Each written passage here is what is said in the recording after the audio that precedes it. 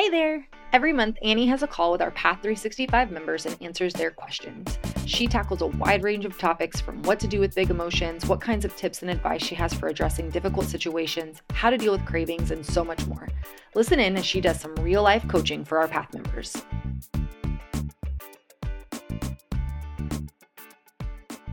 So she says, overcoming cravings. I am so good all week. Then Friday and Saturday kicks in and I start to think I want wine and I give in and I'm trying to figure out why I do this. Do I think it's some type of reward after a work week? Do I do it out of loneliness or out of boredom? I wake up the next day and after all this happens, the guilt, shame, blame, etc. all day long. Then I pull it back together and then I'm back into the weekend drinking cycle. So have you ever been able to make it through a weekend without doing that? And if yes, what did that feel like? So here's the good news. That's amazing progress. Here's the bad news. The way out is through. So I would encourage you to have a Friday night where you let yourself be bored. And even if it's like, okay, I'm going to take 2 hours and I'm just going to be bored and I'm going to be with my journal and I'm going to be with myself. And maybe I go out on a walk.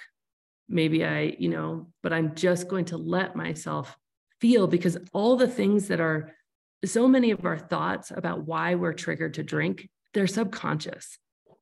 And until we create the space for those to become conscious, they run our lives, right? And so you can for sure start to, look at and get coaching. I'm like, okay, I think it's a reward. And there's great things to do around that. Like you could write down all the ways alcohol is rewarding and all the ways it isn't rewarding and get a really clear kind of like almost numerical tally of, okay, where does it actually fall on the reward spectrum? And that would be eye-opening. But based on the fact that you've had these 2 weekends, it is such a weekend thing. I think the thing we're running from is so often the thing we just need to sit in. Because if you were to sit in a bored evening and not drink, it might still be really boring and it might be wildly uncomfortable. But how amazing are you going to feel about yourself having accomplished that? And you might drink again. Again, it's not like we're not here to like demonize you for your behavior. It's just the exercise and the expression of like, okay, I'm going to go into the thing that I'm fearing, right? I'm going to go into the thing that I'm fearing, and that's boredom, loneliness, being by myself. And hey, guess what? There might be a bunch of tears, and that's okay. It might be super purging and super clarifying. And you might say, if I do this, no matter what, I'm rewarding myself next weekend. And that's okay too. And you might decide you don't actually want to, right? Because so often, like I've heard it said that fear is kind of like, and we're afraid. We're afraid of being bored. We're afraid of being left out. We're afraid of missing out. We're afraid of not being able to handle our lives. We're afraid of being lonely. And fear is kind of like chasing us down the street. And we think like, oh my gosh, if I let it catch up to me, it's going to like take me down and beat me to a pulp. But it's actually just kind of like somebody chasing a messenger, and it's just chasing you down the street. And all it has is just this envelope. And it's like, no, I just wanted to give you this message. And then as soon as you take the message, it's just going to walk away. And so I think that so much of our wanting to escape, and I wouldn't suggest this probably if you were like, if you hadn't had 2 weeks and you didn't, I'd be like, let's do the pause. Like, let's think about that. But where you are right now and the progress you've already made, like, when we're ready, you guys, for everybody, like the answer to a lot of this stuff is to going into the craving and experiencing it without drinking, to going into the fear of that first happy hour and experiencing it without drinking. And then look at what meanings you make for yourself. Look at what things come up and write those down. And then that's your work after that, right? Because the meanings will come up. Like, I'm too weak to do this. Okay, great. That's a thought you can work on. That's a thought you can, run through the ACT technique. That's a place where you can start to consider, bring to a coaching call. Like, those are things that you can actually see. But when you have something, especially a craving or something, you're like, oh, I just don't get it. That always tells me that it's not conscious yet. As uncomfortable as it can be, really the level of freedom comes from sitting in that and recognizing that, like, hey, like Tracy actually can be alone by herself on a Friday night. It's a big thing. You're laughing, but it's a big thing. It is a really big thing for me to be alone and be in a car and not turn on a book on tape. It was a big thing, right? A really big thing. We run so hard is because we think, well, if I decide to be a little uncomfortable, I'm destining myself to that forever, right? Like if I don't drink tonight, that means if I get through this one night, or if I, then I'm forever, I'm going to just destine myself to that discomfort. And I'm saying, like, that's for sure not true. Like, you always get to make a new decision.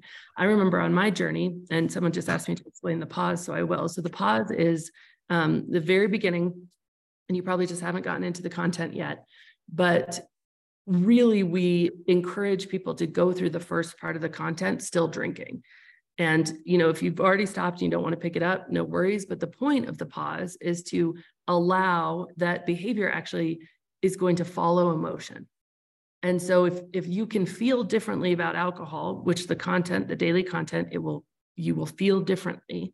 Now, it might not be like a light switch. For some people it is, for some people it's not. Remember, you don't want to compare, but you will feel differently. And then when you feel differently, not drinking actually becomes easier. When you feel differently, you can behave differently without all the willpower, without all the rules, without all the forcing. And so the pause is really simple. We just say, at the beginning of This Naked Mind, the book, I say, don't stop trying to stop. Don't stop until you've read the book. And right here in the beginning of the path, we say, don't worry about stopping right now. We'll all take a break together about 60 days in to the path, but during the first 60 days, show up, watch the videos, watch yourself, watch your drinking, get really curious about your own life. But the point of it is to be able to remove the blame and the shame and the guilt, allow yourself the compassion that you're doing the best you can with the tools you have. There's so much to be learned about every single time you drink, why you're doing it, what's coming up for you, why you want to, if you're going into it with curiosity. But you have to put down the judgment. You can't be curious when you're judging yourself. Those two things cannot coexist very easily at all.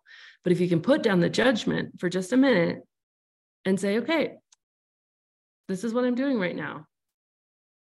I really like the work of Byron Katie. And she says every human being, every behavior is innocent. And she takes it to all sorts of extremes that I have a hard time getting to right now with my level of sort of compassion, but she just has, a different level than me. But she says all human behavior, the human is innocent. They were just believing what they were thinking.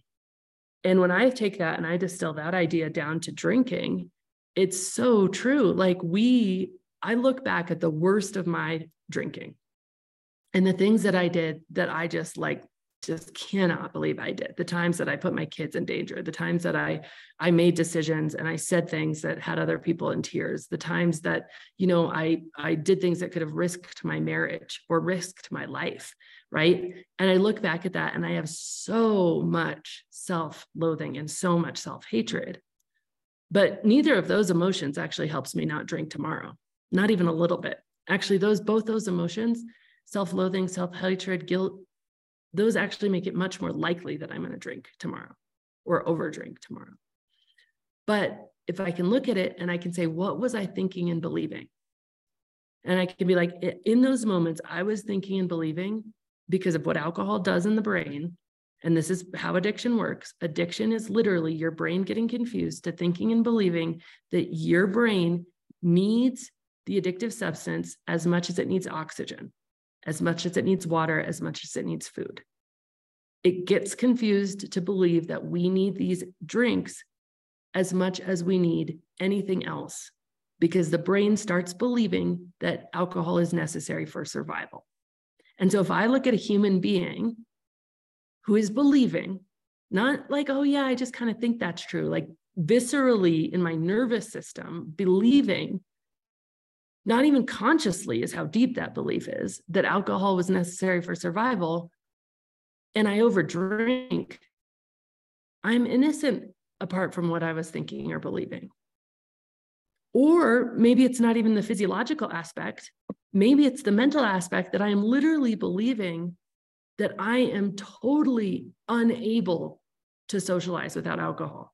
I believe that if I'm not drinking, everything that comes out of my mouth will just repel other people. Or maybe I'm literally believing that I cannot make it through a Friday night because I'm going to be so lonely that I just won't be able to make it. So of course I drink. And so if you just look at that, but the good news here is we get to change what we're thinking and believing. And then we change our behavior. And when we do it in that order, we have so much more compassion for ourselves. And if we're still drinking while we're doing this work, we get to watch what we're thinking and believing in real time, right? And so that's what the pause is. So we talk about it in the content. Also, the coaches will talk about it, but it's just, you're basically invited to be in a pause.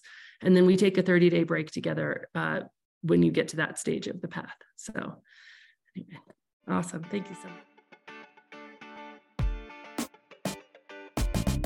Thank you so much for listening to this episode. If you're ready to see how This Naked Mind can help you on your personal health and wellness journey and want to learn more, go to thisnakedmindpodcast.com to learn what your next best step is.